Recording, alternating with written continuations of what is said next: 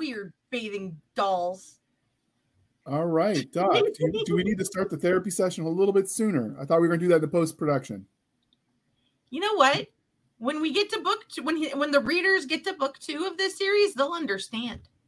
They will. So his books drove you crazy. I don't know if that's a good thing or not, but we'll just move on. Hey, all you crazy sci-fi and fantasy fans, it's time for your daily dose of shenanigans over here at the Blasters and Blades podcast. Just 3 nerdy veterans geeking out over our science fiction passions and fantastical fantasies.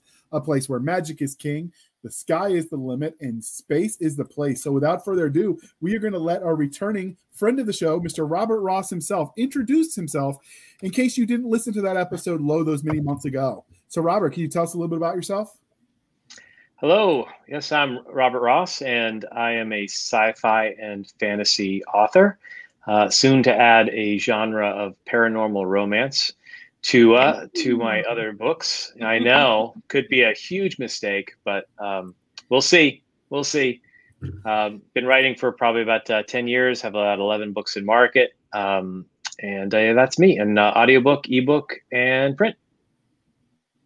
All right. And the next part of that introduction, dear listener, is how we first found them. So I actually was introduced to Robert through Seska, but he's a pretty friendly dude. So I didn't kill him, like you do to nice people. You just don't kill them. Got to have standards, right, Rob? I only kill people I don't like. Absolutely. See? Now, Doc, she'll just stab anybody. She's got no standards. But she does it from the front. Are different. Oh, you put the different holes in them so you can recognize them later? Oh, I put the triangle cut in him. Okay, I know that's Jim. You can't stitch triangle cuts. That's actually a fallacy, but we could talk about my love of history and the triangle bayonet later. Really? I didn't know that. I thought that was a real thing. I wrote that it was a real thing, so now I'm a liar too. There's primary accounts where they did stitch it up. The problem is it's, larger wound, more gangrene back in the day, but it was the gangrene that killed you, not the triangle bayonet stab. Got it. Learned something new. I'm still not going to fix that in the book, though. I mean, it's commonly believed if you put it wasn't true, they might not believe you. It's one of those times. Sometimes you give them the lie they want instead of the truth they're not ready for. Right? Like poinsettia is pronounced poinsettia. No one believes you. Wait, what? See? Wow. Okay. All right. God, you're both such dorks. So when you produce this paranormal romance, do you think we're going to get Doc to go all girly and giddy about it, or is she going to keep her cold, dead heart? I think it might warm her up to room temperature. I think it could. What do you think, Doc? I don't know. I've read a lot of Laura K. Hamilton, so it's going to be a lot of work to get me to warm my dead heart. Well, I think do with that because it's not that kind of podcast, Doc. I know exactly what Laurel writes. Right? I don't know what she writes, but this is rated like family friendly, Doc. PG-12, I think. Yeah, Laurel. Seska knows that I'm always the fade to black as the door closes to the bedroom kind of guy. And I've said this before, but with my mom as the first line editor, those scenes just don't happen. She gave me a comment back on the first one I ever attempted to put in the book, and it's like, I don't know what you and your wife are doing, but go practice and then rewrite this. And I'm like, I'm done. I'm not doing it. So, JR, if he ever needs that, I'll write the scene for him. It's less weird if his mother reads it when I write it. Yeah, probably true. But she likes you better than she likes me, so I don't know what that says about us. Everybody likes me better than you. Well, that's probably also true, but that's besides the point. You're just intimidated by my Except for Craig. I think Craig Bertel likes you better. Maybe, but he's a Marine, so they're not all right in the head. All right, so absolutely true. Doc, you get to tell us how you met Robert. Was it at a bar? No, actually, no bars were involved. Hold on, where's my calendar? Let's write that down. My wife is very pleased that that's the case. Yeah. No, but your wife brings the bar to the party, man. She's good. She does. Did you meet the wife first at the bar? Is that what happened? Well, she's Scottish, so she lives at a bar. So it's a pub. Get it right, you culturally insensitive buffoon. It's true. It's a pub. Wow. It's a pub. Wow, JR, you don't correct somebody on their own background. It's his wife's background. It's different. Oh, okay. So and I'm impossible to insult, so. Me too. I had to remove my heart at the NCO Academy. But no, so I met Robert because of my work with Dragon Con, And he reached out to me, as smart authors do, particularly when they're new to the con, and said, hey, I'm new and I would love to be involved in paneling, and this is what I do. But if you have any suggestions or anything, let me know. And he's like, and I have a copy of my book if you'd like. And I went, I don't have time to read. And he goes, but you live in Atlanta and you have traffic, because for those who don't live in Atlanta, there is always traffic. And so I'm like, okay, I'll try an audiobook, because at the time I really didn't listen to audiobooks much, but the two people who probably got me into audiobooks the most are on this podcast today. So I just finished up Terry Mixon's Empire of Bones, and I was like, okay, this is kind of a cool thing, but that's probably just like a one-off, because the scenario was good. So that's what really got me hooked, was the two combination of audiobooks. And then I met Rachel at the Fantasy Gather as she was holding a bottle of Maker's Mark, and she and I started passing it back and forth. So 1 minute I've got you hooked with Terry Mixon's free. The crack is always free the first time to get you hooked. And before you know it, you're hiring his daughter to narrate for you. Yes. I started you down the slippery slope, and I don't even feel sorry. It's about the only thing you started. I don't even know what to say to that. So how about we ask him the religion question, and we'll see if he gets to stick around. Okay, so on to religion. Okay. Hellboy, Dune, or Hellraiser? I would say Dune with a caveat. Oh, do I get a caveat, or do I not get caveats? You can have a caveat. All right, so I would say Dune 90% of the time, Hellraiser 5% of the time when I feel like I'm heading to hell and I need a reminder that I don't want to go there. And then Hellboy when I think, well, maybe it won't be that bad, but then I'm wrong. Fair. But 90% Dune. I'm a big Dune fan. So I got to ask, though, because I've read the books.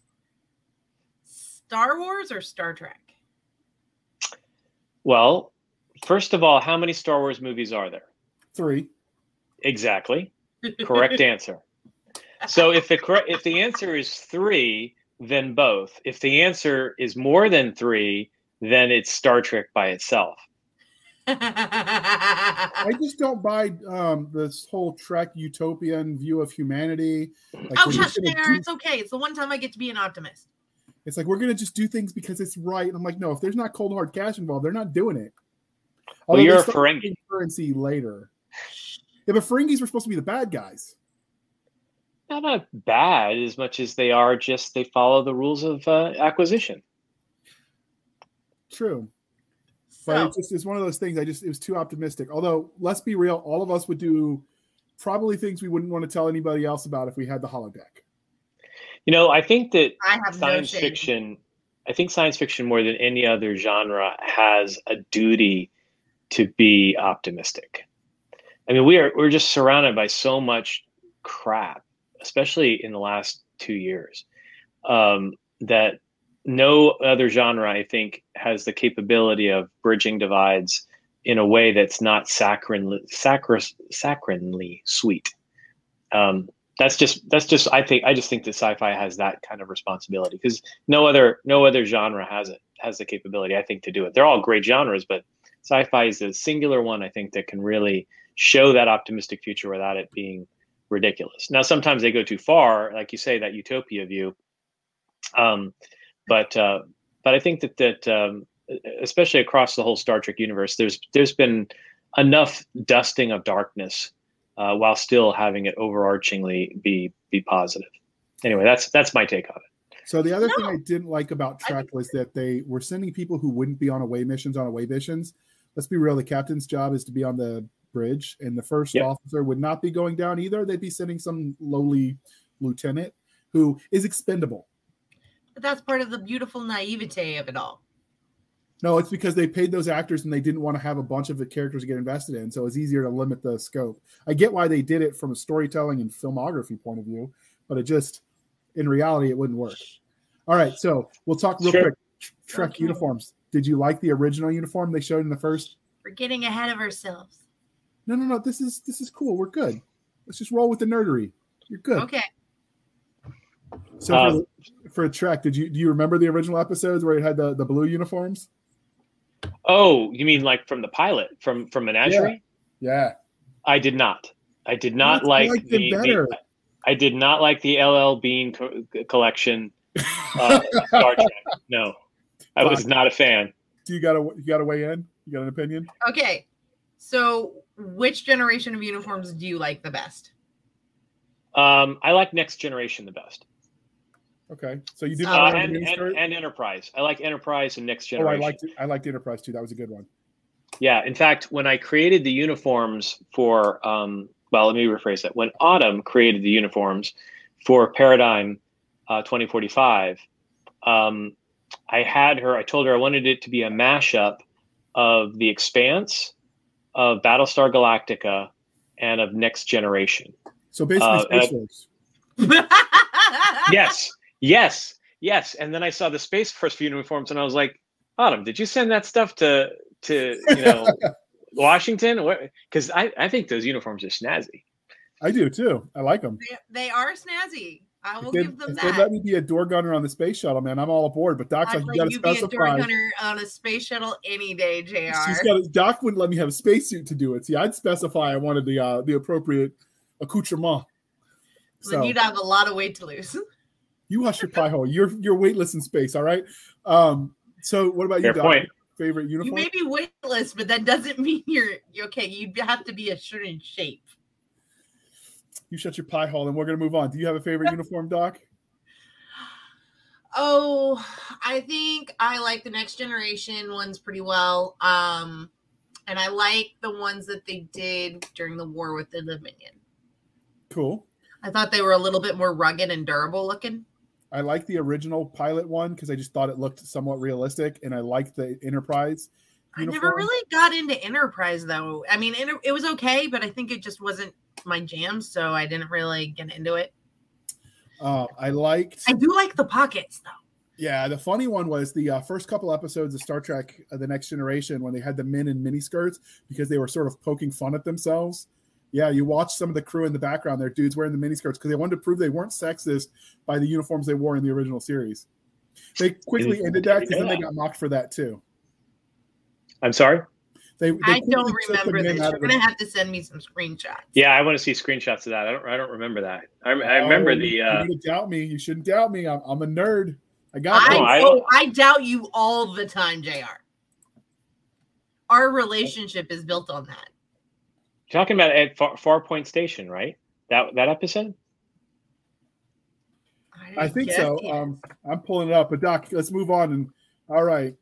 It's the Starfleet miniskirt, science fiction and stock exchange. Let me see if I can pull this up. I'm going to show the audience too because they're not going to believe me. That's what they get for doubting me. They should doubt you because I don't know that I want to see it. Did the guys at least shave their legs? They did not. What? Well, I mean, I guess if it looked like a kilt, my wife loves men in kilts. Men in kilts are hot. Yeah, that's what she says. That's why she wanders around with an air blower, just hoping. See, there's a reason I love your wife. She's got Maker's Mark and an air blower. What more? One in one hand, the other. Where's the Scotsman? At one point in time, I played in a pipe band and wore a kilt, and it was some of those old ladies got friskies. Okay.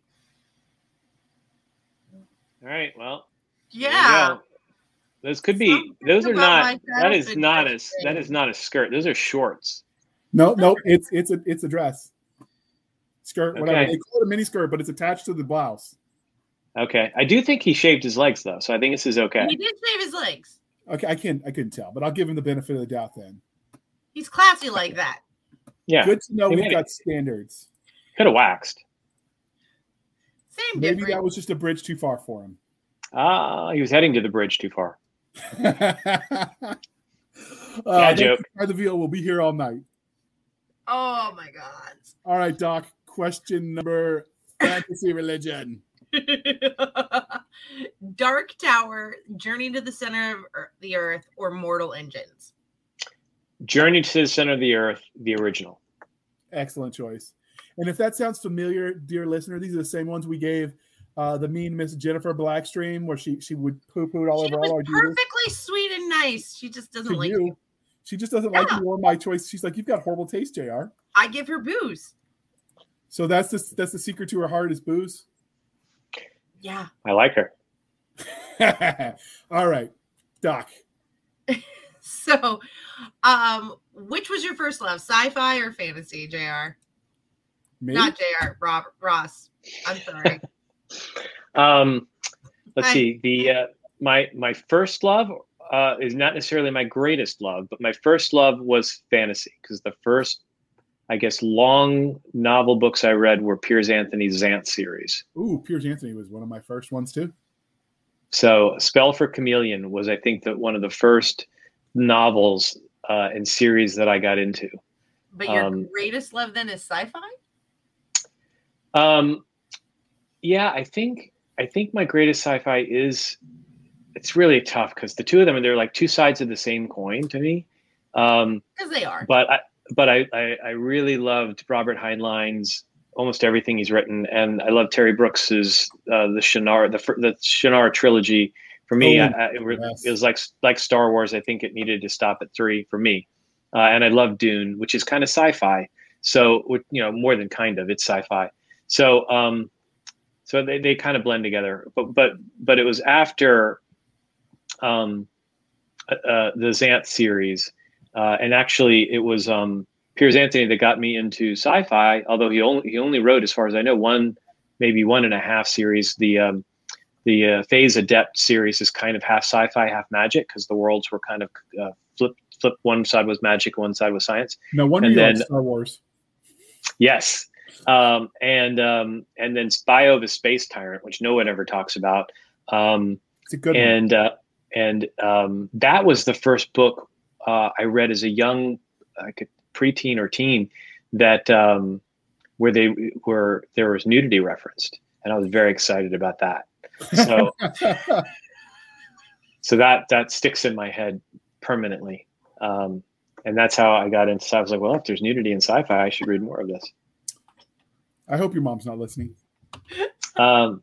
She probably isn't. I think it's a good safe bet. She's still trying to figure out how to make her iPhone turn on. All right. So what was your first memory of engaging in sci-fi and fantasy? You mentioned the books you read, but before you found the books, did you find it on games or television shows or anything else? Yeah. So I was on his Commodore 64. Yeah. I was actually part of a program, and this is going to sound egotistical, so let me frame it. It was a gifted program in school, but I was also in the very, very rural parts of southern Louisiana. So I'm not sure that the bar for gifted was particularly high. So you are already a step above by your parents not being related. So could be. Right. So it was just, there weren't a lot of people. It was more like that. So it wasn't, they were perfectly nice and smart people. So there's this program called He's so diplomatic. Keeping Education Enjoyable and Productive. And so this is like 40 years ago, right? So I still remember it, because as part of keeping education enjoyable and productive, KEEP, KEEP, I went in, I was like, I don't want to be part of these geeky, stupid, gifted programs. And then I was like, you don't have any homework and you get to play Dungeons and Dragons. I'm like, sign me up. Where was that when I was a kid? So it was Robert broke it. I broke it. Yeah. It was S1, first series, Gary Gygax, Dungeons and Dragons, and we played Tomb of Horrors, which, if you've ever listened to or read Ready Player One, it's significant part of that story. That's one of the keys in Ready Player One. And in my upcoming paranormal romance, the little group of people that are in that book, they play Tomb of Horrors as well. So it's a classic adventure module that Gary Gygax wrote himself, and it was my first entree to sci-fi and fantasy. Really fantasy, because it's Dungeons and Dragons. So what is it that you love about speculative fiction as a genre? The thing you hate, I think, which is that it's optimistic. I mean, at its best, I think that it shows that. What's that? I think it needs to be optimistic in a way. Well, we have so much pessimism around us that why write more pessimism? And I've had people, write to me. You get reviews. Well, there's also, the end of the tunnel. And since we can't see the future, sci-fi gives us that light at the end of the tunnel. Yeah, and I think sci-fi is where you're able to introduce a bunch of people or characters, rather, people in the broadest sense, with various immutable traits, and they have to accomplish an objective regardless of those immutable traits. Or they're going to fail because the objectives are complex, right? So, you've got lizard people, and you've got cat people, and you've got blobs of people, and you've got all these different folks with these immutable traits, and you're able to overcome that to achieve a certain objective. And here we are on our little sphere, just waiting for some extinction event to smash into us, and our differences are gender and race based, and I'm like, really, we can't get past that? And there's like a guy with horns and fangs that you're able to deal with in our speculative fiction. So I think that we could learn a lot from the future that we create in fiction, because I think that for the most part, even in the apocalyptic fiction, there's in order to fight against the apocalyptic force, the remaining folks are all joining together. And at least I haven't read anything where the aliens attack and only the everybody forms together to form a neo-Nazi group, and we're gonna fight back those aliens as Nazis. It's more like we all put aside our associated bullshit, and realize that there's a lot more that binds us together than separates us. Yeah, I think I have a friend who, and Jared and I've talked about it also, is the foxhole effect. You're in it together, and the only way out really is together. Yeah. To just shove that shit that doesn't really matter to a place where it's stuck, hopefully. Yeah. What do you think, JR? I have seen the worst of humanity, so while I enjoy a hopeful resolution, sometimes I think if you can go too saccharine on the hopefulness, because you have to factor in human nature. And at our base, we're 3 meals away from reverting to our more bestial selves. So I like hopeful. I don't know. It depends. Is the internet involved? Because if you take away the internet, I'm pretty sure my kid goes bestial pretty quick. Well, it's that's a meal. With that's a meal. The internet is a meal. The internet is a meal. With our rapid resupply program that we do, everything delivered quickly kind of thing. If that breaks down, grocery stores run out of food in 3 days. And then they say on the 4th day, people become cannibals. I don't know that I'm that pessimistic, but just saying, you got to factor in realism. And I don't mind hopeful. I enjoy hopeful, but I want it to be realistic too. Like the idea that suddenly we're going to become like the evil Mr. Rogers or something, as they called it in Demolition Man. I just don't buy it.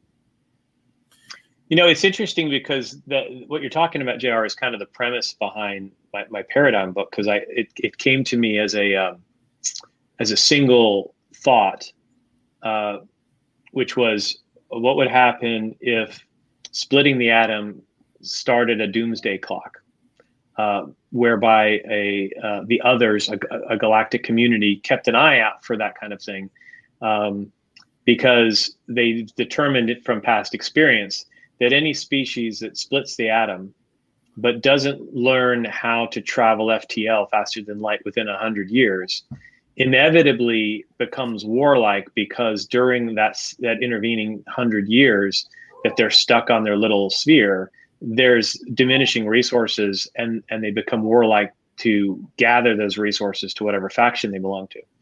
And then whenever they do develop FTL, because inevitably, as long as they don't destroy themselves, they export that violence into the galaxy. So you have 100 years in my paradigm world.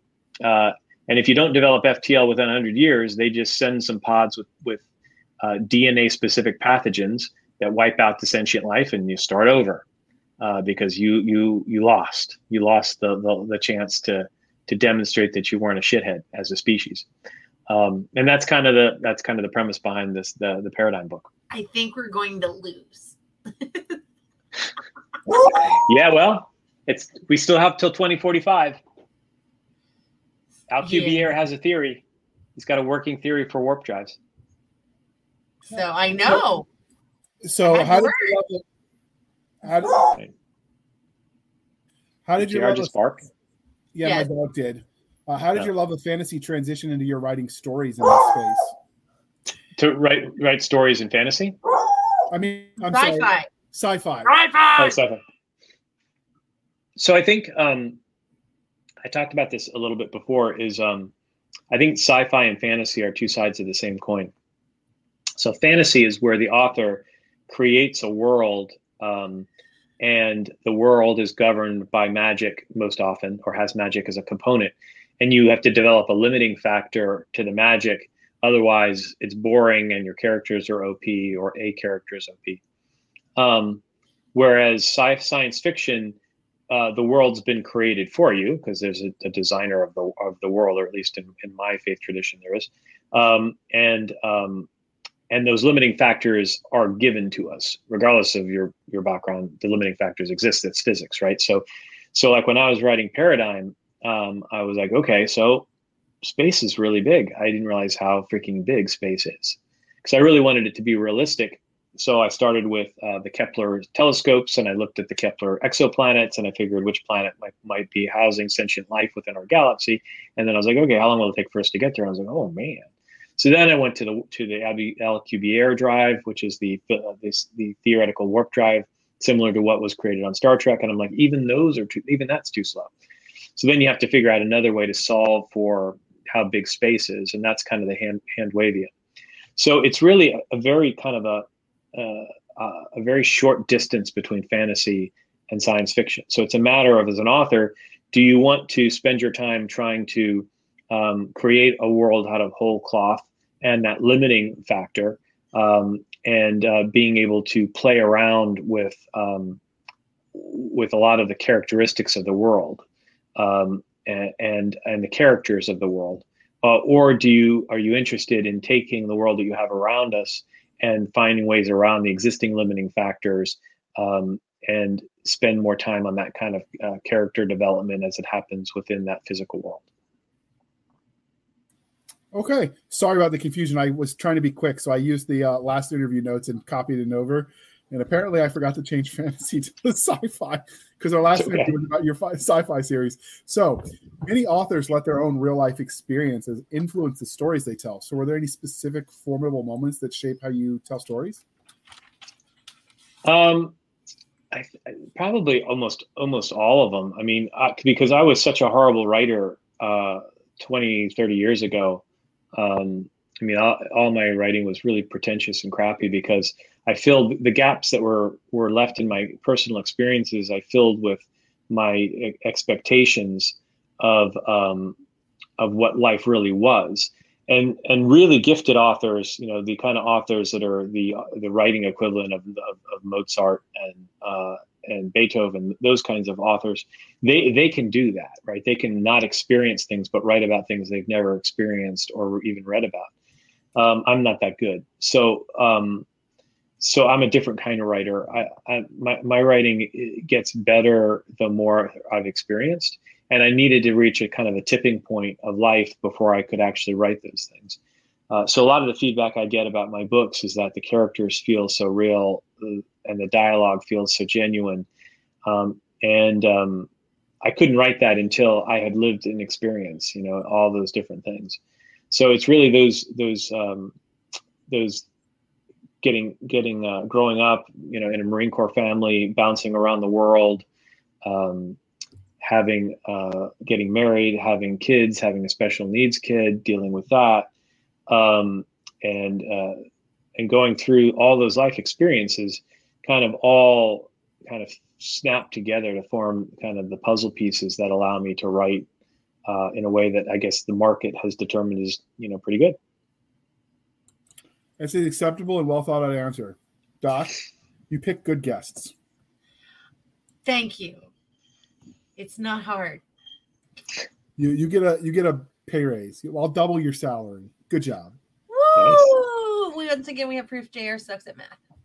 Yeah. I mean, I know exactly how the math works out. That's why I'm doing it. Oh, okay. 2 times 0 is still 0. I get it. I'm not that dumb. You sure? I wasn't a lieutenant. I was a sergeant. I know how to do a little bit of math.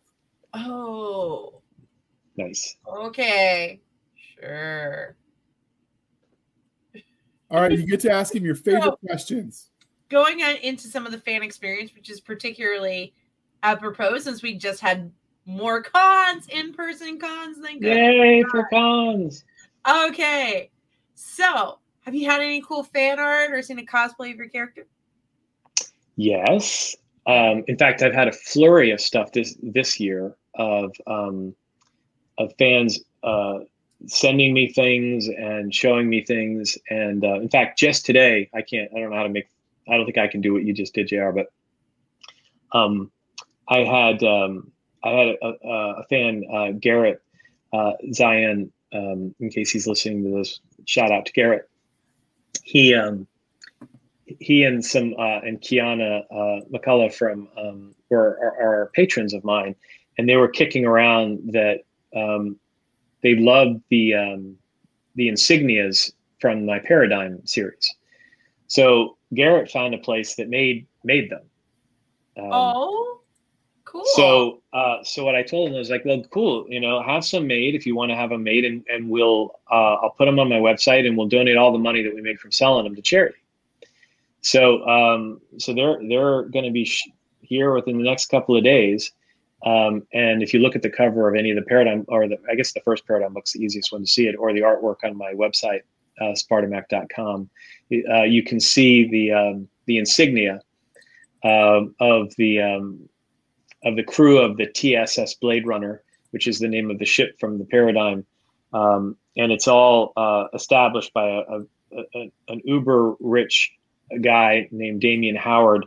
And so the insignia, which the captain, Charlotte, never realized until someone pointed out to her, because it's a little subtle, is two facing unicorns with a stylized H, because Damian Howard's last name is H, and he's kind of a narcissist. So he had to get his own letter of his name stuck into the insignias.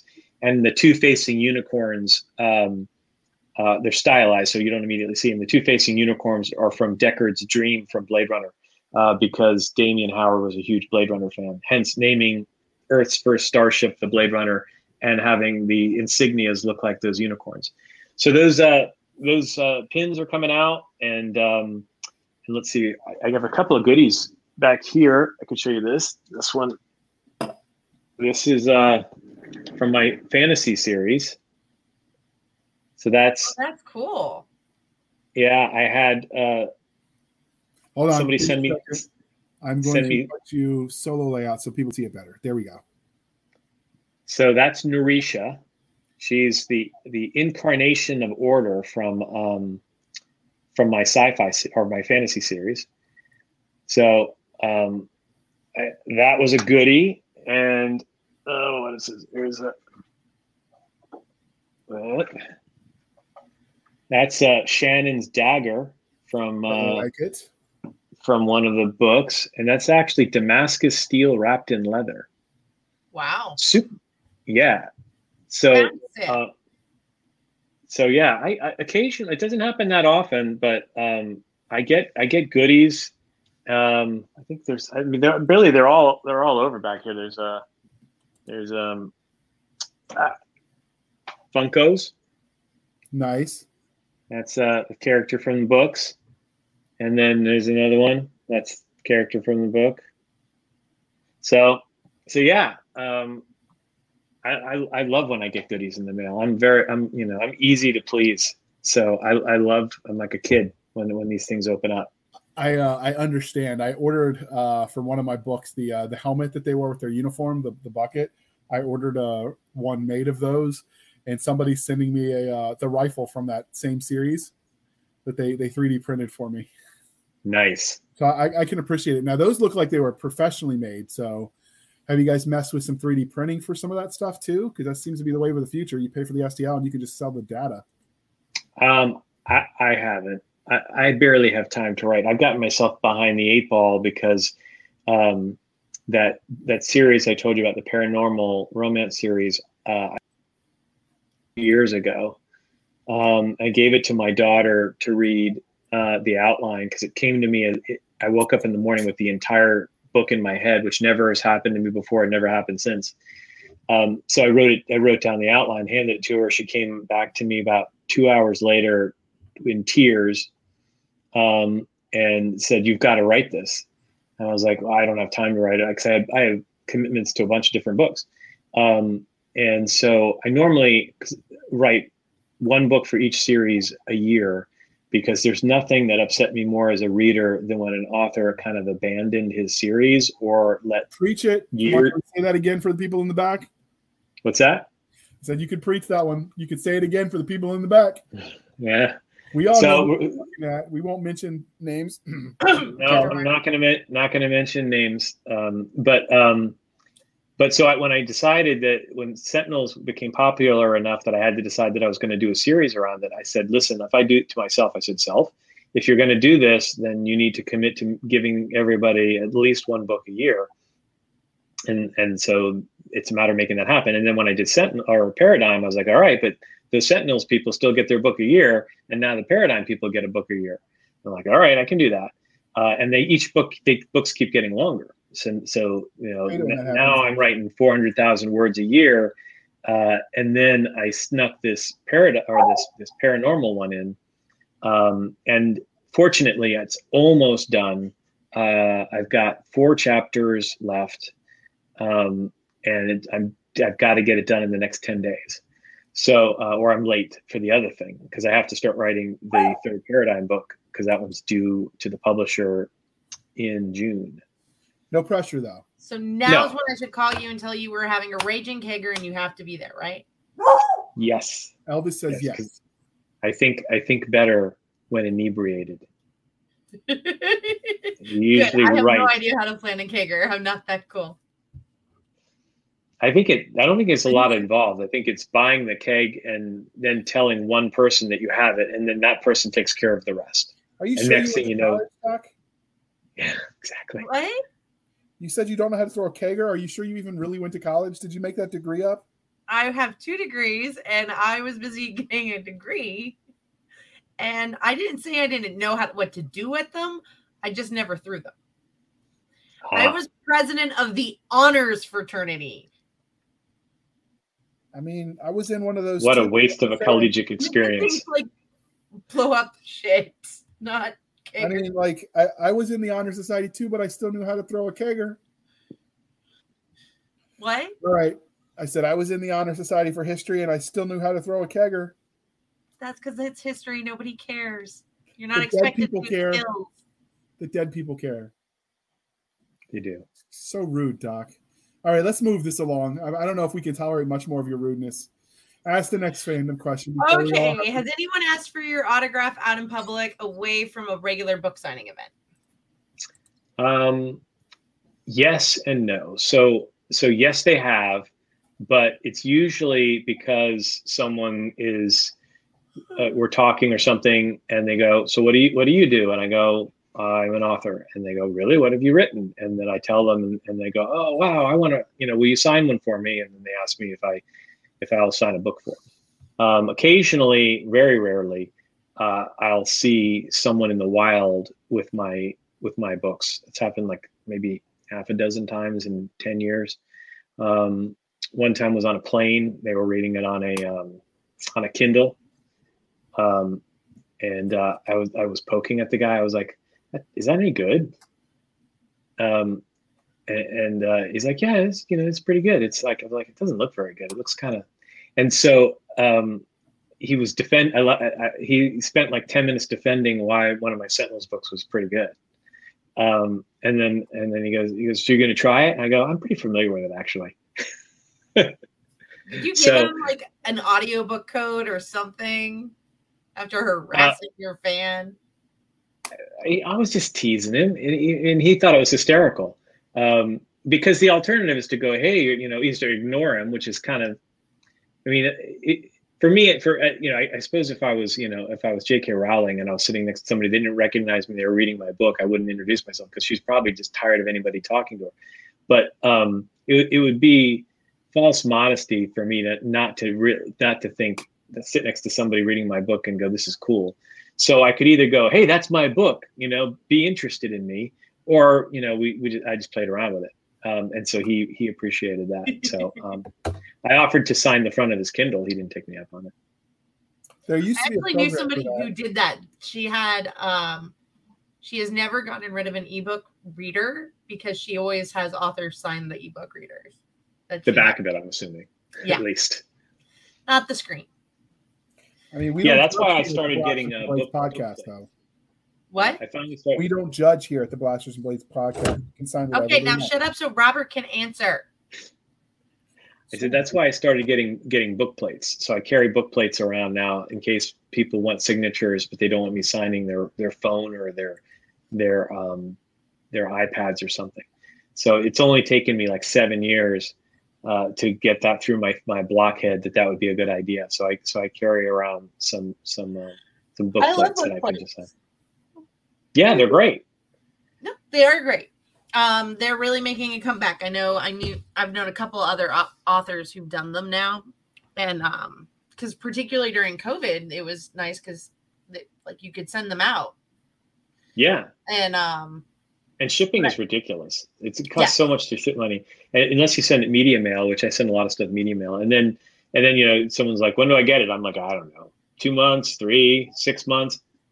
It's the post office. Who knows? Yeah, but then the other thing also is that's nice is the first time I ever saw book plates were when it was Anne McCaffrey, because she would sign so many in a day because she had arthritis in her hands. So. Right. But having said that, what would be your funniest interaction with a fan? Let's see. Doesn't count my stealing your Maker's Mark. No. I took that from Rachel. I think you know. I think you know that one, and I think about the funniest one. Yeah, I think it's probably the one that happened at Mysticon, which you're familiar with. Yeah. Yeah. So I had just done a panel, and we were talking about characters and the different types of love, eros and filial and agape, and I talked about how all three of them are in my books, but that I generally, in terms of eros, I only take it to the threshold of the bedroom door, and then I close the door and let the audience figure out whatever happened in their head, right? Because I don't want to ever write something that my daughter can't read. So after the panel, this woman came up to me, and she decided to tell me in fairly great detail what happened between Kellen and Shannon, the two main characters of my Sentinel series. You know that Autumn's gotten old enough to read those other scenes, right? Yeah, I know, but written by her. That's the look of the dad going, "Shut up! I forgot to lend her my corset this year." It's different, right? So and she said this too. She's like, "Listen, I can watch Game of Thrones, but I'm not watching it with you."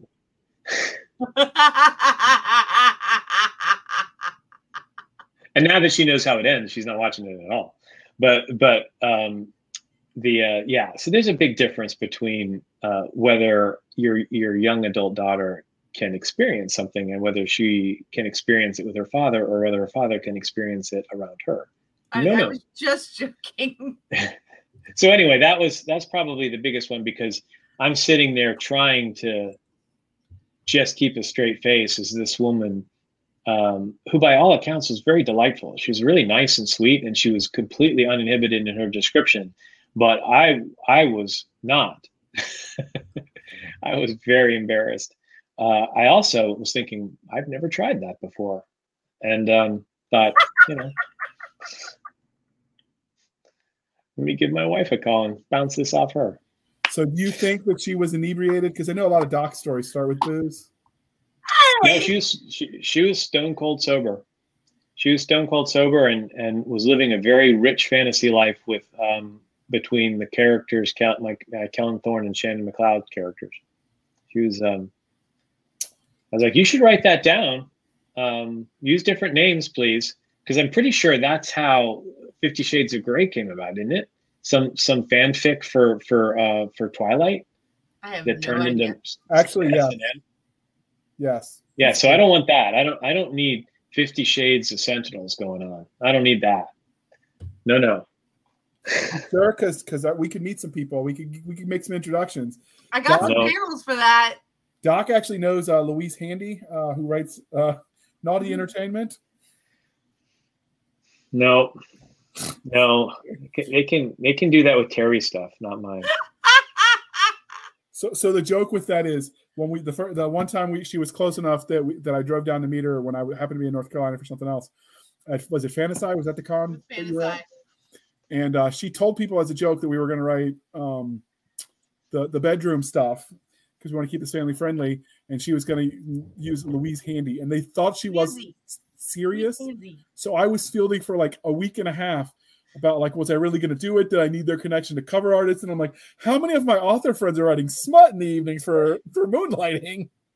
Because they were all like sending me recommendations for covers and editors. I had so many people because I wrote the one short story and they were like, are you going to write? I'm like, and I'm like, Jared writes. That's his gig. And they're like, but you did something with him. I'm like, okay.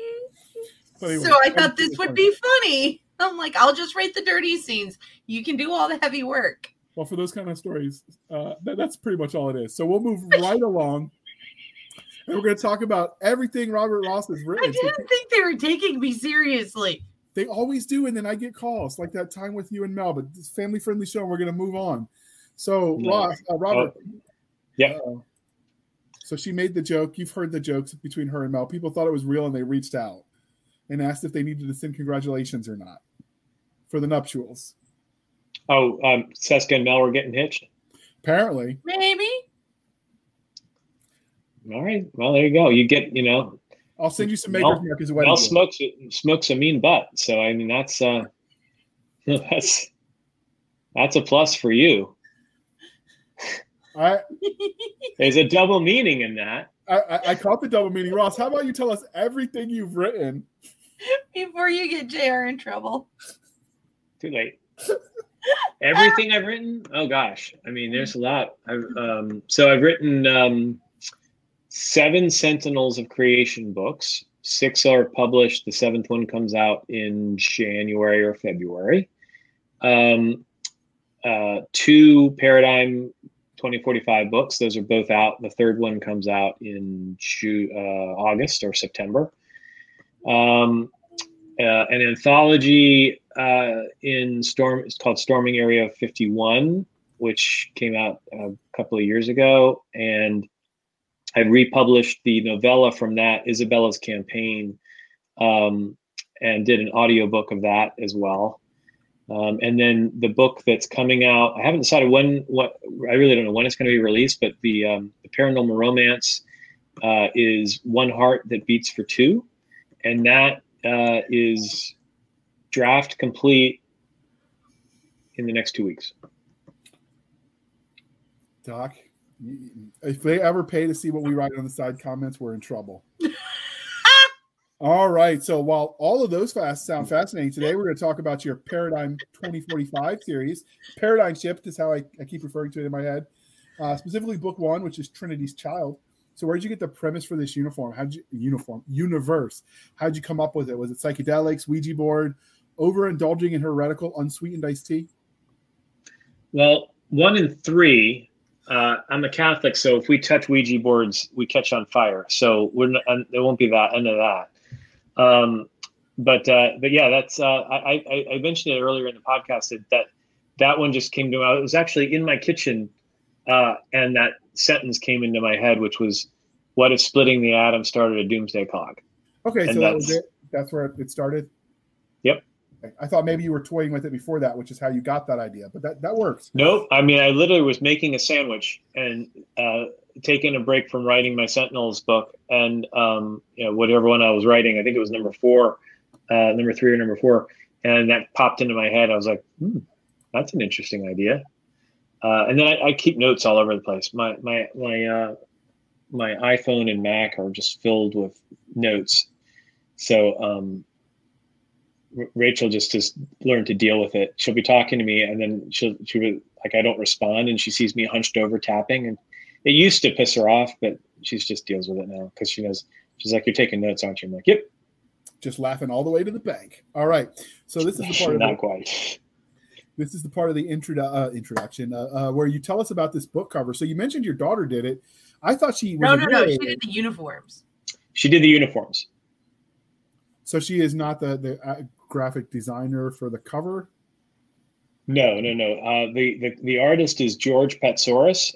He is my artist and friend. I've worked with him since the very beginning. And he's a Greece, which is a good place for a Greek man to live. So that's him. Yeah, he did that cover. That's one of my favorite ones. There's just a lot packed into that cover. And I put Easter eggs in all my covers.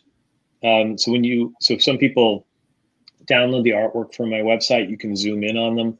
Like for example, in my Sentinels books, Kellen and Shannon are in every cover except one.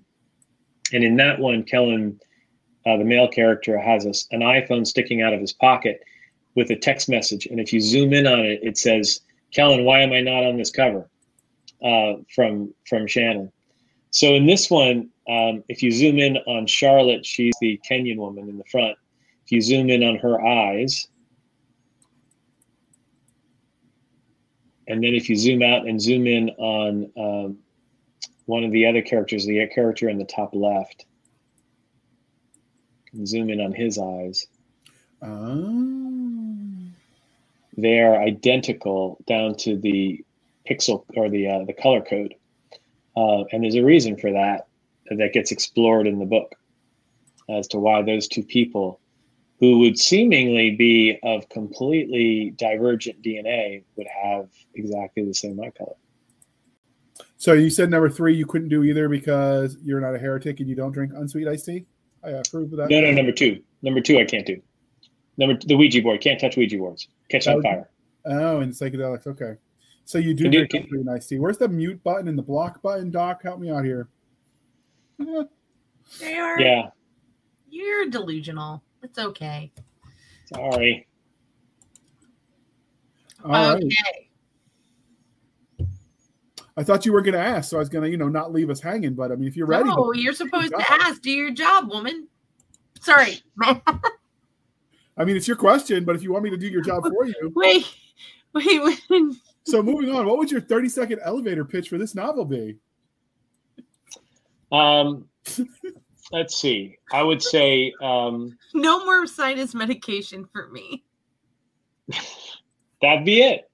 That would be my pitch.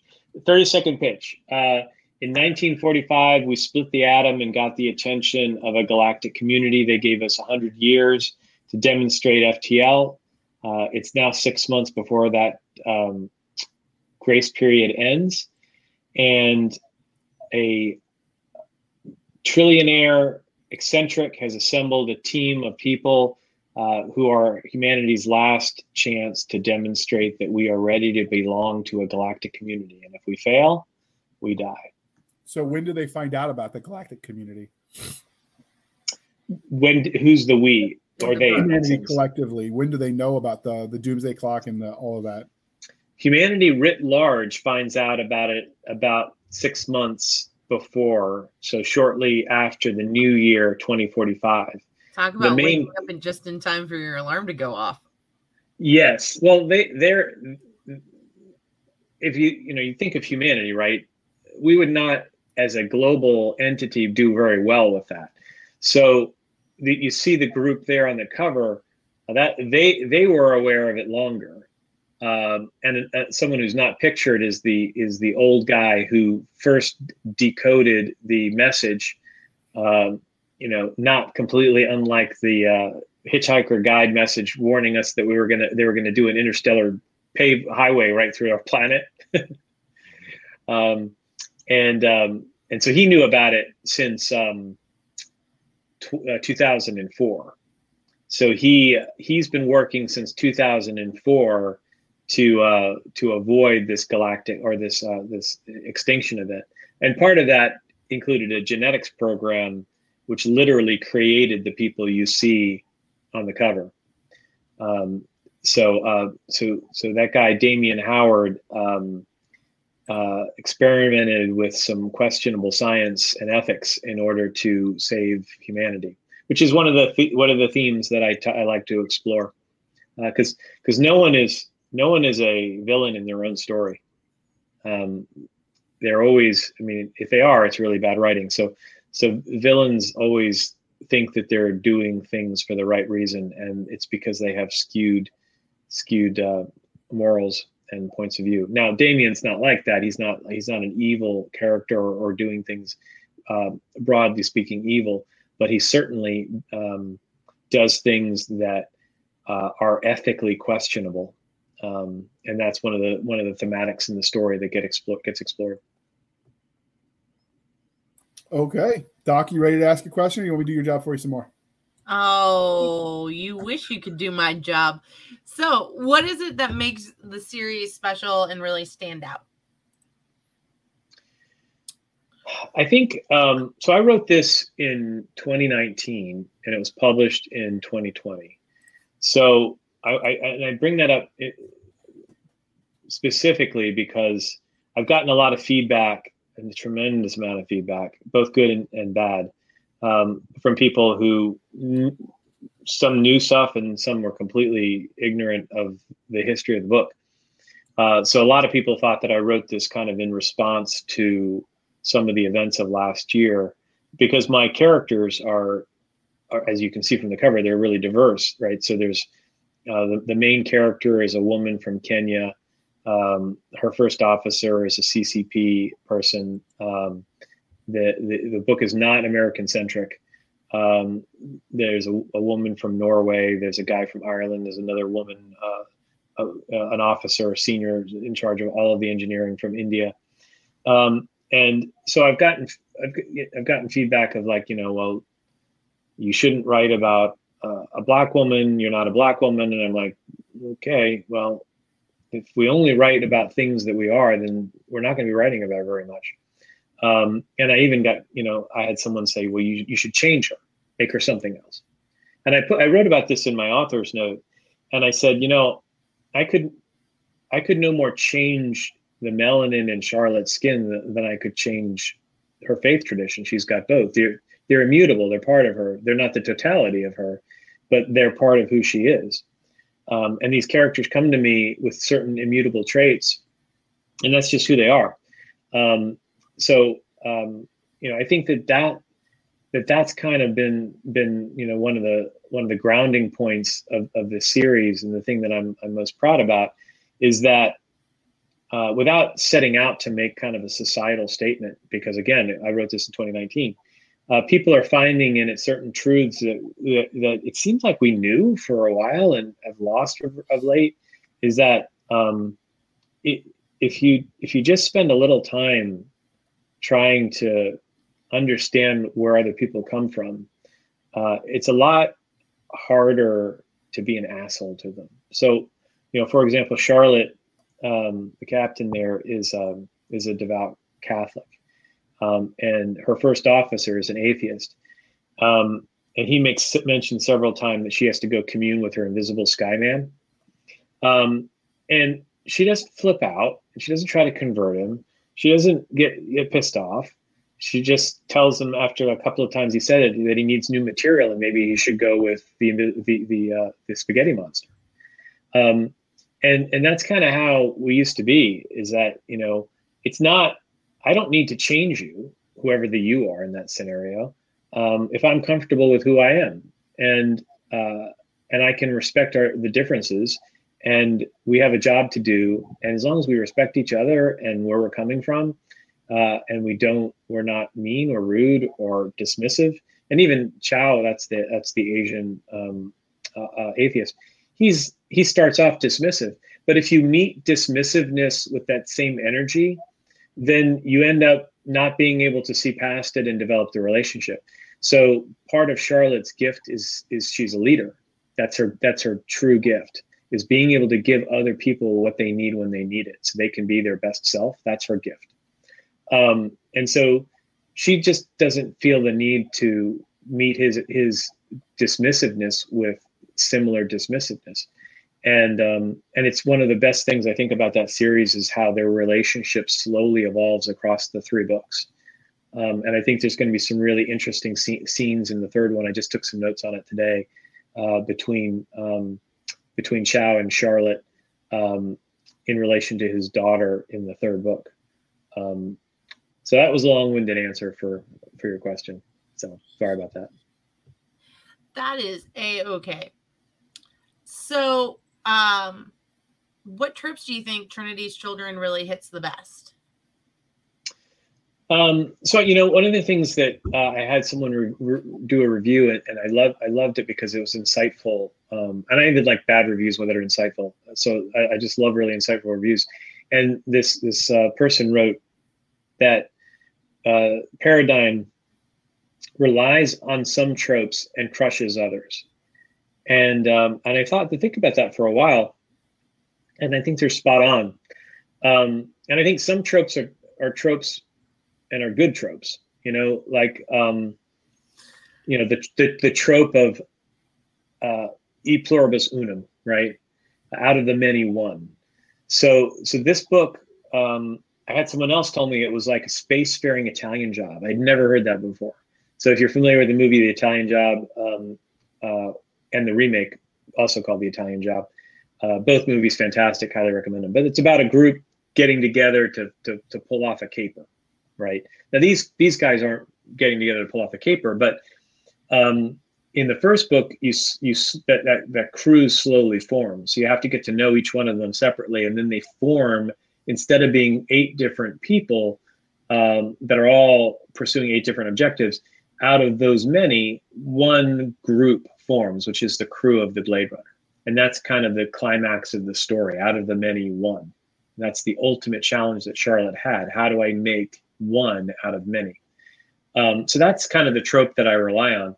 And then I guess a number of tropes, I won't go into all of them, but a number of tropes that get kind of crushed is that trope where especially female characters are used as plot devices, where they're either there to be saved or there to be desired, and it's these mutually exclusive things. So the blonde gal in the lower right as you're facing it.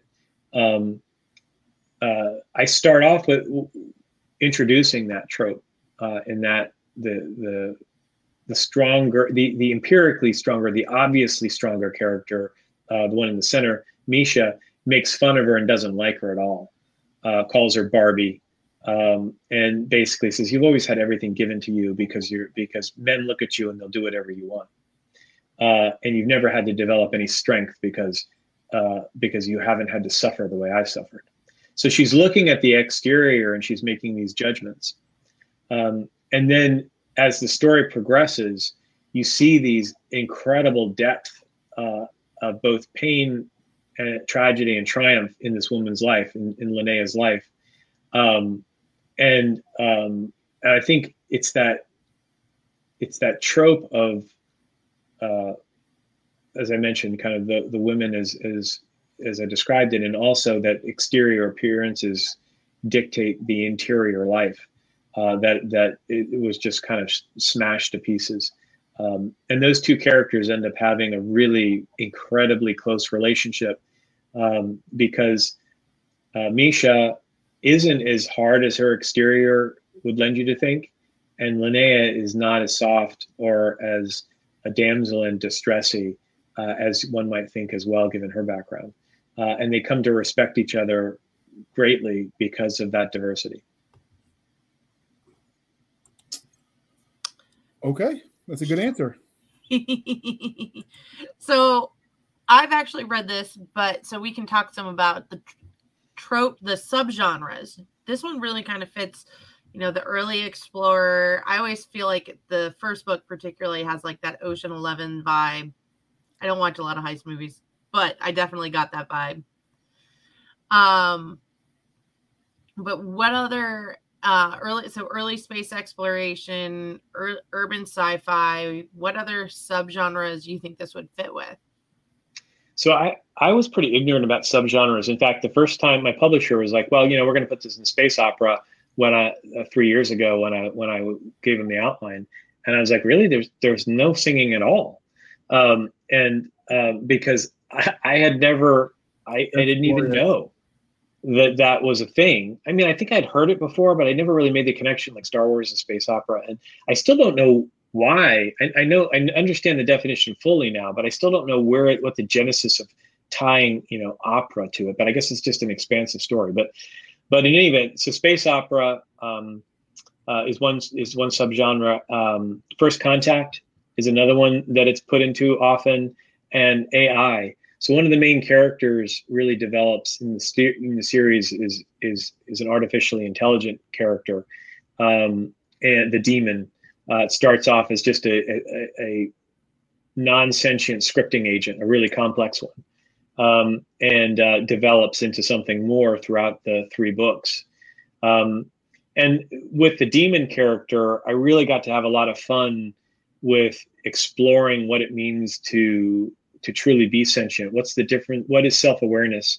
What is self-determination? Can you have self-awareness without self-determination? Of course you can. That's called slavery, right? So if you're self-aware but not self-determinative, then you're a slave. What is the meaning of that? So I had a lot of fun with Charlotte having that discussion with the demon, Daemon, which again is the Unix scripting agent. And so surprisingly, the demon has become a fan favorite in terms of characters. They just love its evolution, continuing evolution from basically an amoral murder bot. Yeah, an amoral murder bot that if you don't tell operational constraints, like I need a plane right now. Okay, I'm going to take that jumbo jet. I'm going to express all the air so I can get rid of these annoying organics that are inside it, and I'll bring it to you. It's all empty now. To something that becomes more. Yes, I like Murderbot. He's a little funny. He is a little funny, and Nick does a great job because when we do voices, I said I want you to give him initially. His voice changes. The demon's voice changes over time. But when you first meet the demon, I was like, get me as close to HAL 9000 as you can. Okay, so speaking of the crew, this is where we're going to start transitioning into the novel itself. Why did you go with Blade Runner for the title? You've explained how you justify it in the universe, but you as the creator, why did you pick Blade Runner as the first FTL ship? I just love the movie. I think that I've bought that movie at least a dozen times, which is annoying. I bought it on videotape at least 3 times because they keep releasing new versions. I bought it on laser discs. If everybody remembers what a laser disc is, I remember.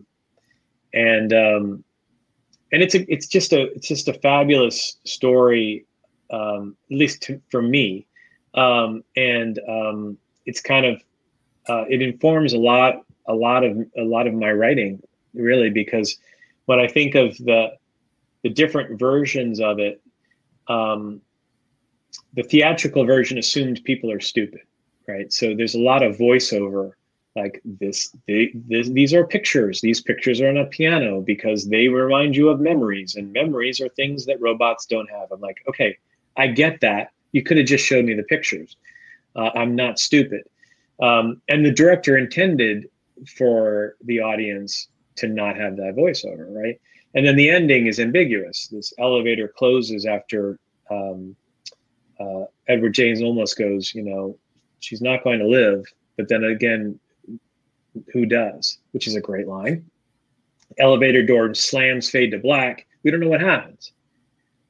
Theatrical version, they ride off in a sky car into the distance to live happily ever after. So when I'm writing, I look at it and I go, all right, so I don't want to do Game of Thrones. I think there's enough darkness in the world. It's a fantastic book, those that are written. But I'm not going to plunge the dagger into Dany's heart in the last of the book, right? I'm not going to do that. So spoiler, all my books end in triumph. There's tragedy along the way. All true stories have death in them, and mine are no exception. All good stories, I think, have death in them, and tragedy and sacrifice and suffering, because life is all those things.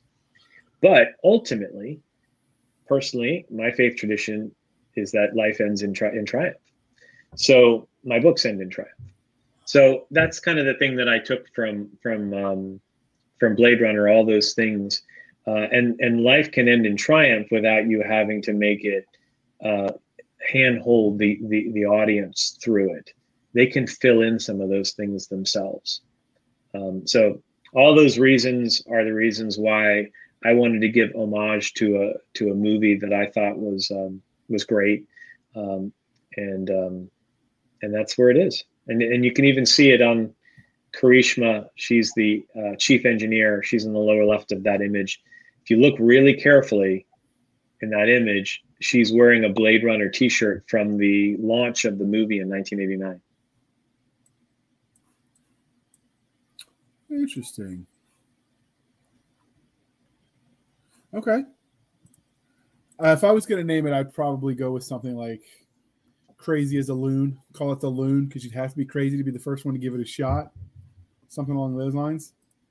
I almost called it the Gay Deceiver, but that would have been too close to home, because that's what Heinlein named his ship. Not to mention the fact that probably Twitter would have tried to cancel me because they wouldn't have bothered realizing that the Gay Deceiver was a ship that Robert Heinlein wrote about and has nothing to do with being gay. Yeah, before the word meant that. Yeah. All right, so now let's move on to the story itself. What can you tell us about your main character? Is there one singular main character or a cast of them? No, it's an ensemble. Charlotte is a brilliant mid-30s, early 30s woman from Kenya. Linnea is a 19-year-old from Norway. Pretty much everybody else is in their early 20s, early mid 20s, and they're from Ireland, Russia, and India, and the United States. And they all kind of work together. They slowly join. You start off with just Misha. She's the one that's been with Damien Howard the longest. He's 137. He's not pictured on the cover, but he's the one that first discovered the message about the alien destruction.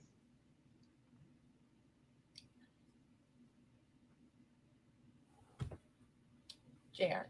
What about secondary characters? With as large of an ensemble as you had, did you have any that really struck, or did you just focus on the main set?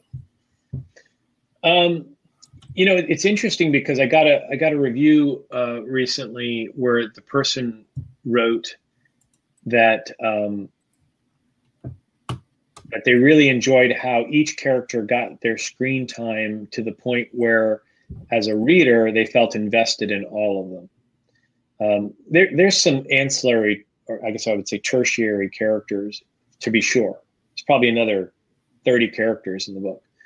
And those are the ones that kind of make the world seem real because you're interacting with them. Although the Secretary General of the UN is a tertiary character, to be sure, but I asked Nick to do his voice like the talent agent, or for the what is it called? It's the Australian show. It was Flight of the Conchords. So the Kiwis, rather. So he does a Kiwi accent for this guy and just nails it. So whenever I hear the Secretary General talk, it's from Flight of the Conchords, and that just makes me laugh every time I hear it because he does such a great job. But really, I tried to, and I use software to do it. I try to make sure that these characters are present enough so that the audience really cares about them, because good things and bad things happen to them, and embarrassing thing happens to them. And if you're not invested in them, then you don't care, right? You're not going to cry. You're not going to laugh. You're not going to go, oh my gosh, and worry if you don't care. So you've got to really dig deep into who they are. And so that's why these books are so long. because it takes a while for you to give them that screen time. How long is too long, or so long, or what are we talking about for length? The first Paradigm book was 170,000 words, which at the time was my largest book. By contrast, the Sentinels books are around 120. And the Humanity's Children, the second Paradigm book, is the largest book I've ever written, and I hope I don't write one this long again. And that was over 200,000 words. It's almost 24 hours of audio. Yeah, and it's just dumb. From an author financial standpoint, it's just dumb because you can't make money on a book that big. I can't. I mean, J.K. Rowling can make money on that kind of book. Stephen King can make money on that size of a book. But they have tiers of authors. I'm tier 2, and so a tier 2 author, writing a 200,000 word book is just financially dumb. But I'm dumb, and the story needed to be that long, and that's how come it was that long. I had a publisher suggest that I split it into 2, and I had an author friend of mine who did that with a too long book, and I wasn't going to do it. And it's a good thing because he got raked over the coals, because your audience, your fans know, because 200,000 words isn't long enough, right? So if I took a 200,000 book and I split it into 2, then I would have to add 30,000 words to each half, and then you're fluffing it up, and people can tell that you're fluffing it up, and then they think you're doing a cash grab because you're trying to sell them one book twice. And I'm just not into it.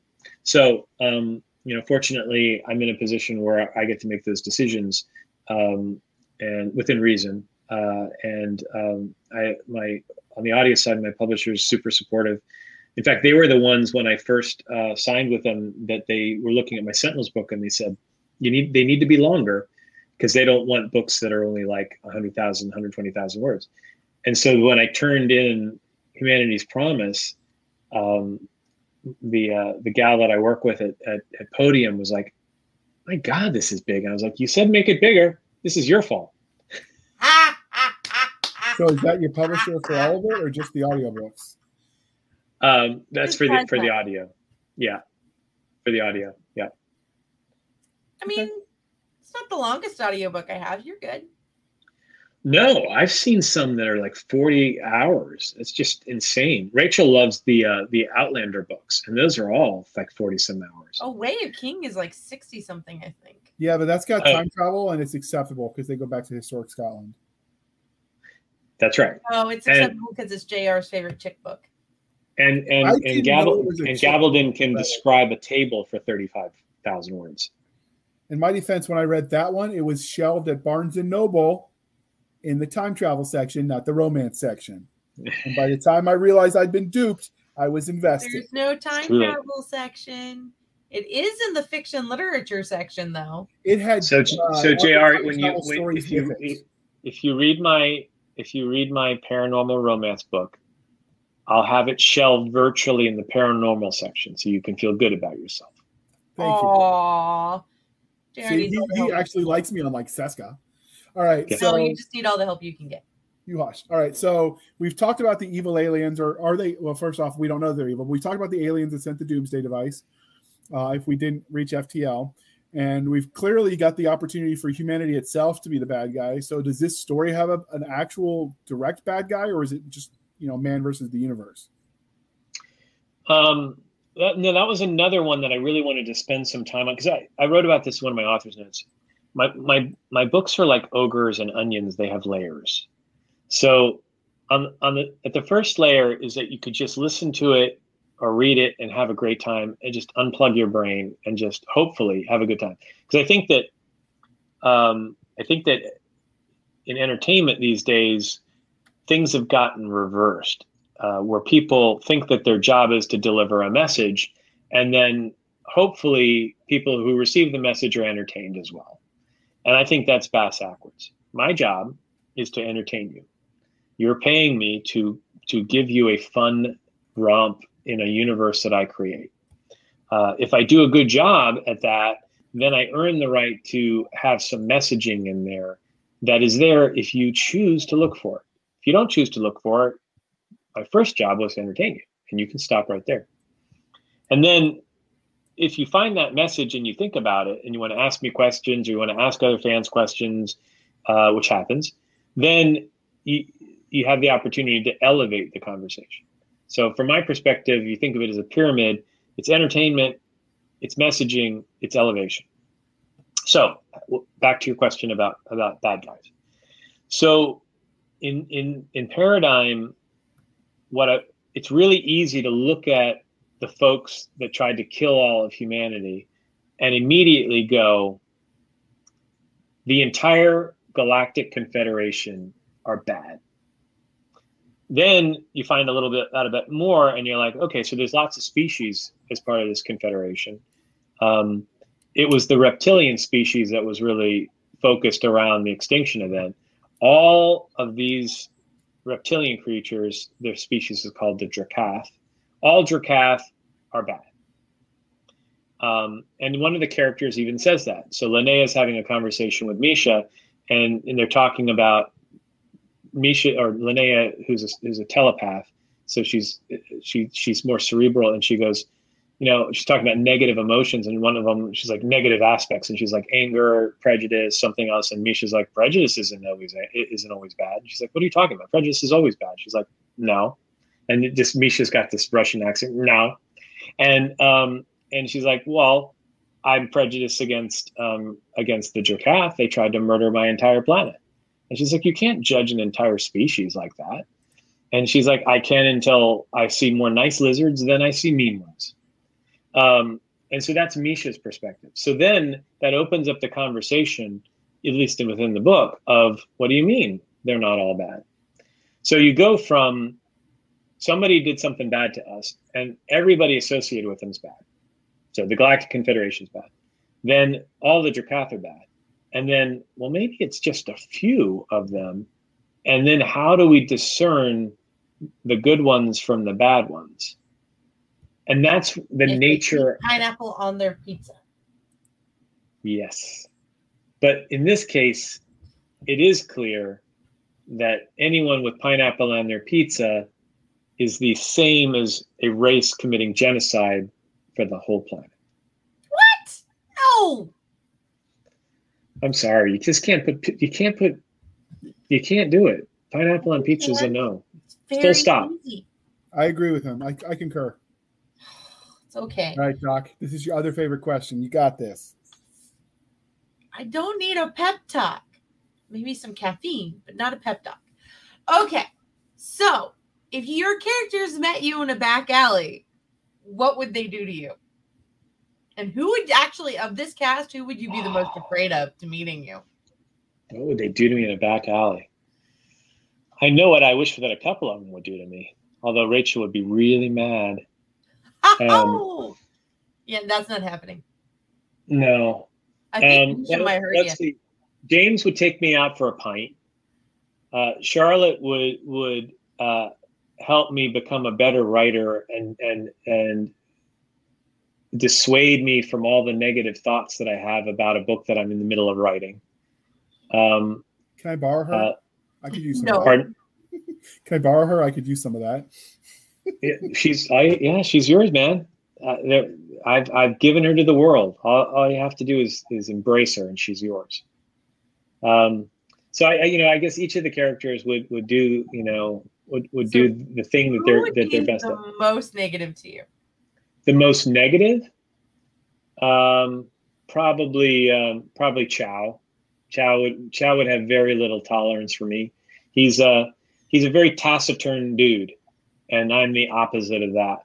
And I don't take a whole lot too seriously, and can tend to be a bit irreverent in my continual exploration of trying to understand where people come from.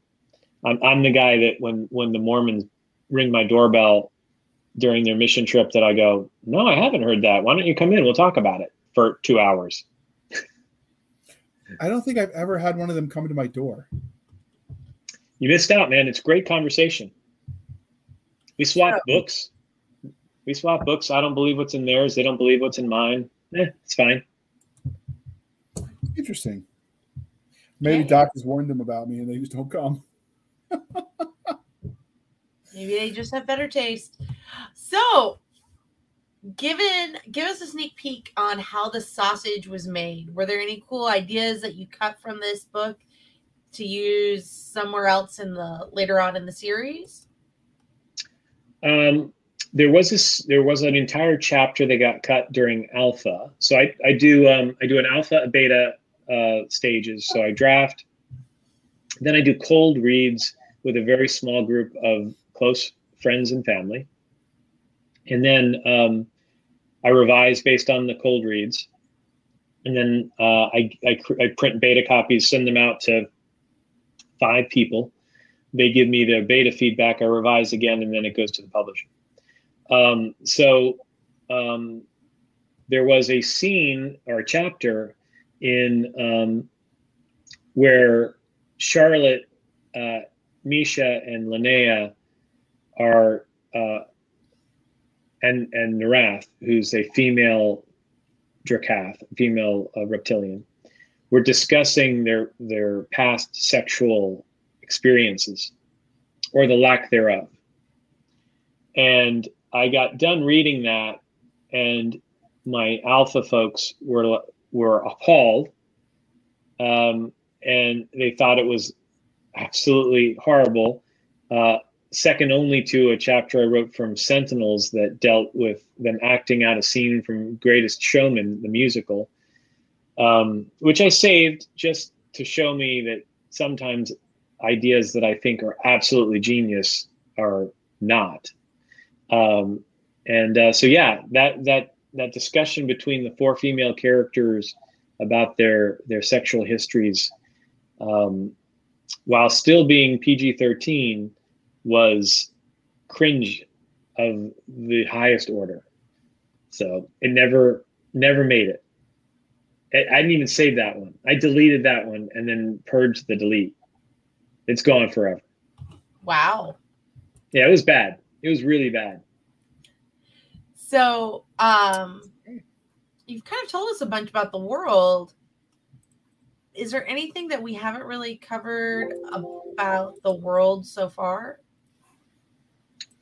I don't think so, except how the hand wavium, how you travel.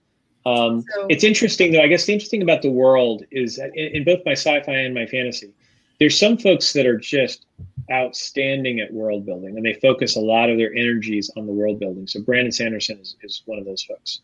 So he'll spend an inordinate amount of time figuring out what the world looks like. So, in the Radiant series, about how storms work and grass hides during storms, all this kind of stuff. That's not my gift. So my worlds exist as a way for the characters to operate. So all my books are really character centric. The worlds have to make sense, but unlike, say, a Sanderson or even a Gabaldon, where they're going to spend an inordinate amount of time describing the environment in infinite detail, I describe it enough for the audience to fill in the gaps with whatever they want it to be. And I spend the bulk of my time giving an incredible amount of depth and texture to the people in their dialogue. So I've talked to other authors who almost all of their dialogue is almost third person, where you read about the things they say. Like, Joe talked about how he used his hid weapon to kill that rat. Whereas in my books, it's all the characters saying what it is they're doing. And apparently, for people that are good at environmental writing, that dialogue writing is really hard. For me, that environmental writing is really boring, so I don't do as much of it. For me, it's kind of boring. I'm not interested, so I can't make it interesting for others. But the dialogue, once I get to know the characters, I can close my eyes and I can put them in the situation, and I kind of watch them and write down what they say. which sounds like I'm insane, and I'm not going to argue the point. But that's kind of the way it works. I literally write down what they say. Okay. You hear voices in your head and you get paid for it. Got it. Yep. So, Paradigm 2045, Trinity's Children, is clearly part of the series. I know because Bezos and you told us so. There are currently 2 books out in this series, but what's next for them? Where do you see the story going? So, I really am going to try to meet the commitment that I have, which is it was going to be a trilogy. So my last series, Sentinels, was supposed to be 5 books, and now it's 7. 7 is kind of my upper limit for books because in my experience, every author that I ever met whose series went beyond 7 ended up getting angry at his characters, his fans, or both. Because when he or she tried to move on to a new series, they just getting told that they had to write on the older one. So I'd never written a trilogy before, and I really wanted to have the discipline to wrap the whole story up into 3, which is partly why they're so long, because there's a lot of story to tell. So the third book, the first book is Trinity's Children, the second book is Humanity's Promise, and the last book is Omandi's Demon, and that's it. Although I'm talking to my patrons on Patreon, and the idea I'm kicking around is an homage to Robert Heinlein's world as myth structure, where I may blend some of the characters from Sentinels. Well, just one character from Sentinels 25 years into the future, 25 years after the events of Book 7. And they may join the crew of the Blade Runner for an entirely different series that with a working title of Paradigm of Creation, that kind of explores the concept of the multiverse, which was introduced in Sentinels, but not explored at all within Paradigm. In fact, you don't realize that those two are the same universes until book 6 of Sentinels and book 2 of Paradigm. And that's when the readers realize that those two are connected, because the novella I did for that anthology, Isabella's Campaign, ties it all together between the two, which Seska sent me a snarky text message about. Who, me? Yeah, you. I don't know what you're talking about. I Doc, don't. snarky? No. Never. I know. Never a snark. Let a snark come forth from her mouth. So, of all the, you've told us a little bit about the tech and what's in this universe, but of all the tech that you created for this series, which one would you want for daily use?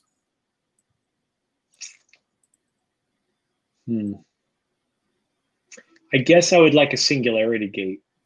The idea of being able to move vast distances very quickly is super jazzed for me. I love the idea of that. So that would be it. Okay. So Doc's favorite part is to ask you how you would abuse that if you had it for your daily use. She's the reason that question's there. How would I abuse it? Yeah, she's clearly a corrupting influence. Well, gosh, there's singularity gating into locker rooms. Not that I would do that. You know, you said abuse. I wouldn't abuse it that way, but being able to pop into places you're not supposed to be, vaults filled with money and gold. Skip the badge line at Dragon Con. Yeah, that would be good. Absolutely. No more traffic. No more traffic. Oh, no more traffic. Figures Doc has all the ideas on how to use and abuse something. It's just, I'm not surprised. Doing medical nanites would be totally awesome. No more hangovers. It's true. I didn't think about the nanites. I've seen some series where nanites help you lose weight, so that would be good. You can eat all the pizza you want and still not get fat. Yeah. I think maybe Anchi, I may revise it and go Anchi's nanites because they'll heal her and attack people. Ooh. So Dual purpose, I approve. Yes. Yeah. All They're right. borderline baby murder bots. Yeah. So you clearly have aliens because that's the premise of the universe. How do you go about creating them when you do? Do you let nature inspire you, your nightmares, or you just create them completely out of whole cloth? No, I mean, again, I like in my part of the reason why I do near-term science fiction is I like it to be realistic. I'd like, and some of the best compliments I get in my reviews is, I got one that was just, this could happen. That was the review. 5 stars. This could happen. So you don't have to write long reviews for them to be good. So,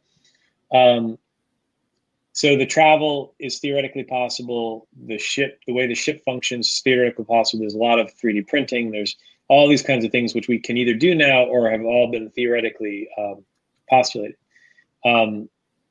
So that kind of is the basis behind kind of the whole thing. And can you ask the question again, because I started answering and I kind of lost my thread. So how do you go about creating the aliens? Oh, the aliens, right.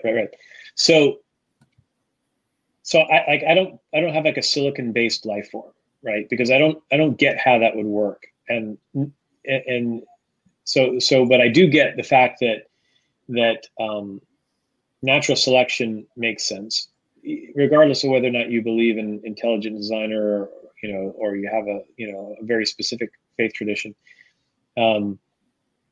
The concept of certain traits giving you an advantage, and those traits being selected makes perfect sense, and very few people disagree with it.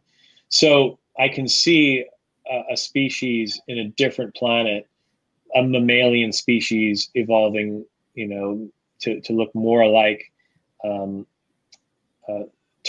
terrestrial gorillas.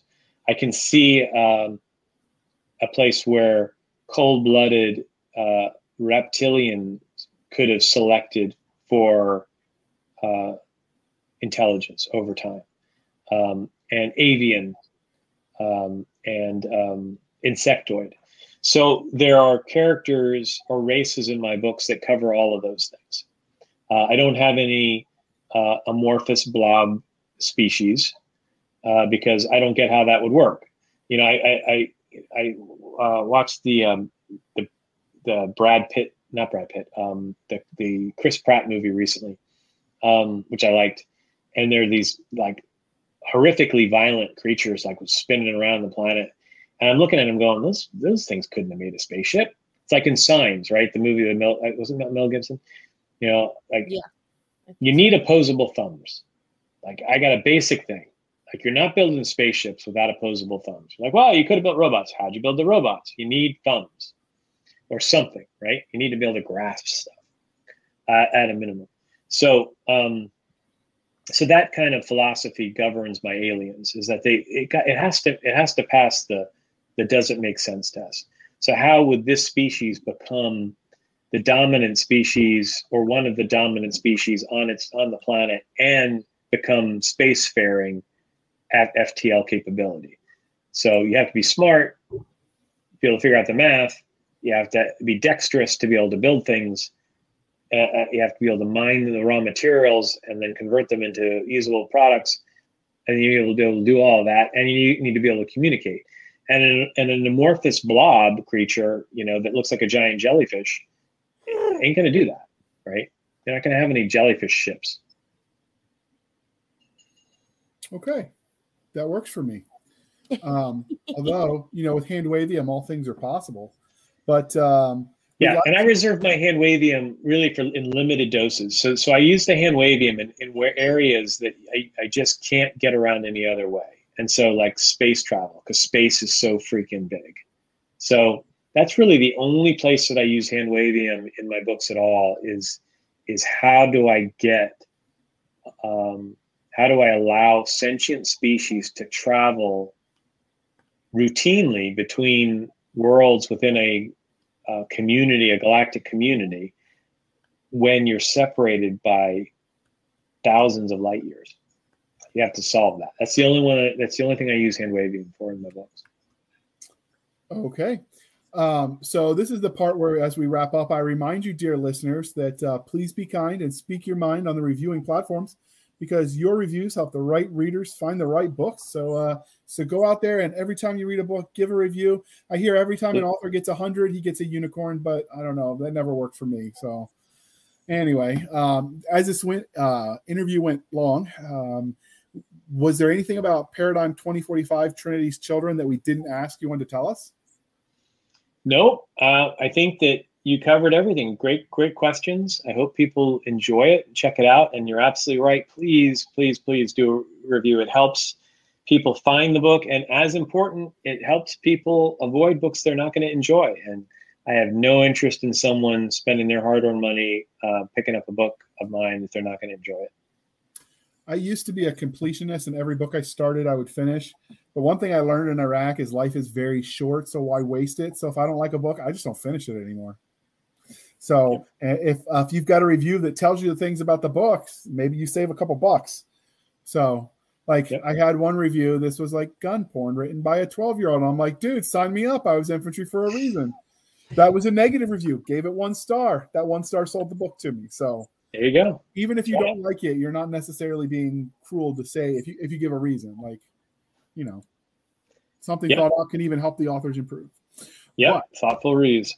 Yep. We don't want Doc to start snoring on the episode. Nobody wants to see that. So was there can you tell listeners how they can find you? Yeah, all sorts of places. You can find me at my publisher site, my print publishing site, which is spartamac.com, SPARTAMAC.com. You can get lots of free stuff there, some art, some unreleased audiobooks, and see my progress for the next books that I'm writing. Facebook is at Ross Author, which is all one word. Instagram is Ross_author. And my Patreon is under my full name, Robert W. Ross. I have lots of tiers at Patreon going all the way down to just $1, because there's some things that I'm contractually not allowed to talk about outside of a paywall that I can talk about behind a paywall. So for $1, if you want to have some of the behind the scenes stuff and listen to some of Nick's and my bloopers and all those other kinds of things that I'm not allowed to put outside of a paywall, check that out at Patreon. It's also the first place I check every morning. So I'm committed to go there first every day. And that's pretty much it. All right. We don't have bloopers. We just have JR. Yeah, we just leave it in. Screw it. We'll do it live. So you can find us on our website at anchor.fm/blasters and blades. Again, that's anchor.fm/blasters-and-blades. We're over on the Twitters at SF_fantasy_show, Sierra Foxtrot _fantasy_show. You can email the show at blastersandbladespodcast@gmail.com. Again, blastersandbladespodcast@gmail.com. And to you, Jim, who sent that letter, no, I cannot put a muzzle on Doc. She's kind of scary. So we won't do that. I'm not saying what episode it was, but it was a little bit spicy. I'll have to see if I delete it or not. I'll forward it to you. She's a spicy meatball. So you can find us over on Facebook at facebook.com/groups/Blasters and Blades Podcast. Again, /groups/Blasters and Blades Podcast. You can support the show over at buymeacoffee.com/author J.R. Hanley. Again, that's buymeacoffee.com/author J.R. Hanley. Be sure to leave a note in the comment section that it's for the podcast, and we will keep Doc Seska and Nick Garber duly intoxicated. They will drink until their liver surrenders. Never surrender. Or you can leave Never us, give up. Never surrender. That's right. That was a great movie, Galaxy Quest. Or you can also support us over on anchor.fm/blasters-and-blades. And now, before she falls asleep and starts drooling on herself, Doc, can you bring it home? I do not drool. Huh. I've seen you. But that's You have usually not because some hot guy at the con walks in front of you. Okay, that's a different story. Okay. Same. Seen a drool. Seen it happen. Okay. So thank you for spending some of your precious time with us. For Nick Garber, the addled brain J.R. Handley, you deserve that, J.R. I'm Seska. This was the Blasters and Blades podcast. We'll be back next week, same time, where we'll indulge our love of nerd culture, cheesy jokes, everything that goes boom, pineapple on pizza, and of course, yes, pineapple. Pineapple goes great. Avocado on pizza? Yes. Okay, we Never can do tried. avocado on pizza. What, JR? I've never tried it. That sounds heathenistic. Well, time for you to try some new horizons, dude. All right. On that heretical note, I'm going to end the broadcast before the FAA or whoever monitors nonsense throws us in jail for such criminal behavior as avocados on pizza.